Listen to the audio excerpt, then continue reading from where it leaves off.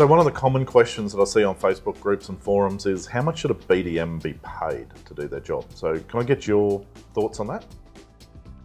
Okay, before we talk about, I guess, the remuneration of a BDM, I think it's interesting to share some research that we did last year.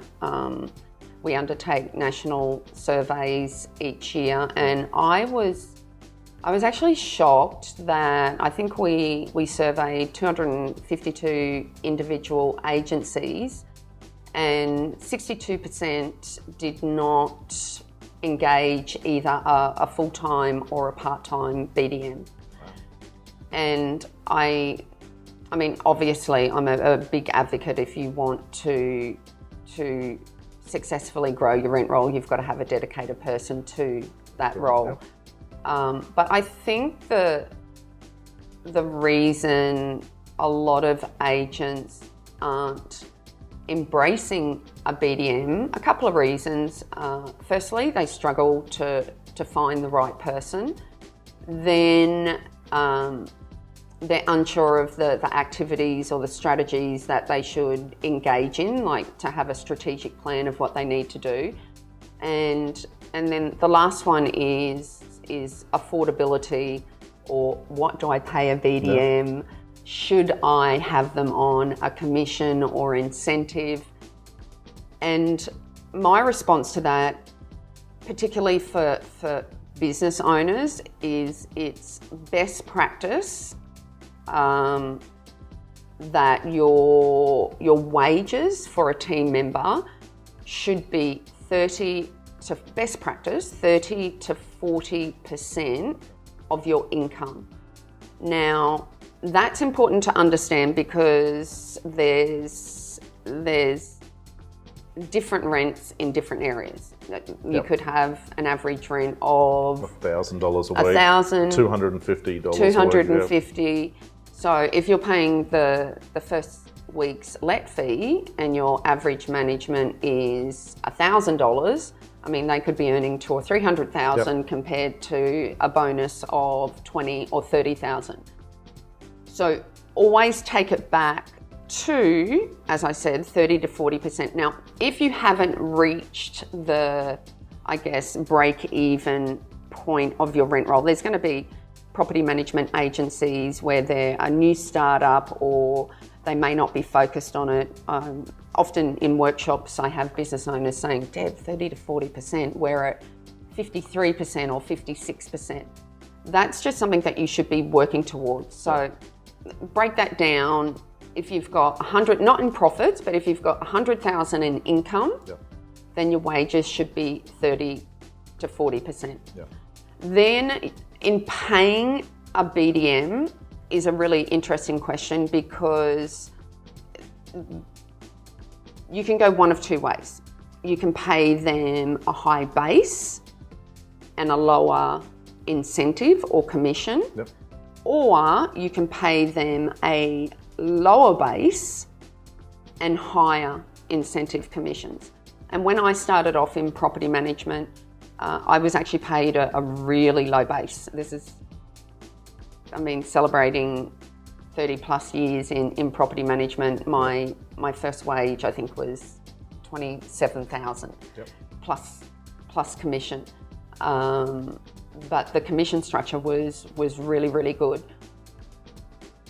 And this is the challenge because firstly, I think you need to have a full-time BDM because a property manager, although there are some fantastic property managers out there that have the sales skills, they often don't have the time.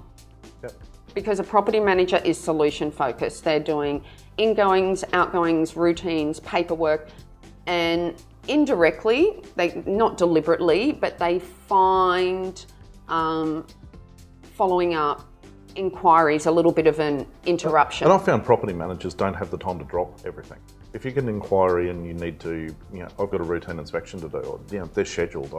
I can do it, but I can't do it till 3 o'clock this afternoon when Damien wants it done at lunchtime. Well, I can't do it at lunchtime. So they're less flexible than a BDM. Oh, 100, I completely agree, 100%. And I think there are so many missed opportunities in real estate offices, I mean, we're going to talk about rent roll growth in other episodes, but one of my top tips for rent roll growth is just to call them back. When I was working in property management, I would respond to an inquiry and they would say, I can't believe you've rung me back. I've left messages with 3 or 4 other agents and I still haven't heard from them. So you've got to determine, and what type of person you want in that role. And I personally believe that it's a salesperson's role. Yep. And although, as I said, property managers can do it well, I think they should be paid a lower base, because if they believe in their performance and ability to grow the rent roll, they will be more motivated by incentives and commission. I also don't think they need to have experience in property management, which a lot of people would debate that with me, because ultimately you are just there to sell the services, and someone can be trained on that. I mean, you join a couple of my coaching sessions and you'll be able to sell your services, know your USP, know your scripts and dialogues, let them know that, look, I'm the BDM for the organisation. Yeah. I'm also the client service manager, but I'm not the experienced property manager. We've got Paul who will look after it, and he knows how to do rent arrears and do the vacates. And I think a BDM can take on a dual role as well, that if we do get it wrong, and you're ever not happy with Paul, then you can give me a call, because a lot of agencies are also concerned that, okay, well, if we've got a BDM, then they're just going to want to communicate with the BDM through the entire relationship. But it just comes down to educating the landlord. Yeah. So what you pay a BDM, I know I'm kind of avoiding the question. The base is completely up to you. I would sit down and work out what your double AMI is. Do you know what double AMI is? I've forgotten from yesterday.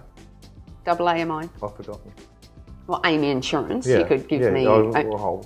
Okay, let's see. A. No, wait, that was another one we did. No. Double AMI, or did we do double AMI? Yeah, you did, yes. Okay, so A. Always. No? No, that was our ABC, always be closing. Okay. So a double AMI is your, oh my goodness, now I've put myself on the spot, your average annual management income. Okay. Can you repeat that for me? Average annual management income. Okay. So I'm going to ask you again in a couple of minutes to see if you remember. Yeah, don't doze off during training. Okay. Now, all that is what is the average income you receive per property? And we're only talking about management fee. Obviously, there's the let fee. So what I would also do, very similar to some sales models with a BDM, is they've got to cover their costs before the commission or the incentives start. Yep. So if their wage is $50,000 a year, work out, that might be $5,000 a month. I'm not good at math. So you might need to get 4 or 5 managements before the commission actually starts. Yep. So I think if you work towards the 30 to 40%, get the right person undertaking the role. We'll talk about the activities. And so I really haven't answered how much you pay them, but hopefully I've given you some thought-provoking ideas. And I'd also like, in another episode, to explore, I think another big question is not just what you pay them, but what incentives and commission structures should be implemented, which we can talk about another time.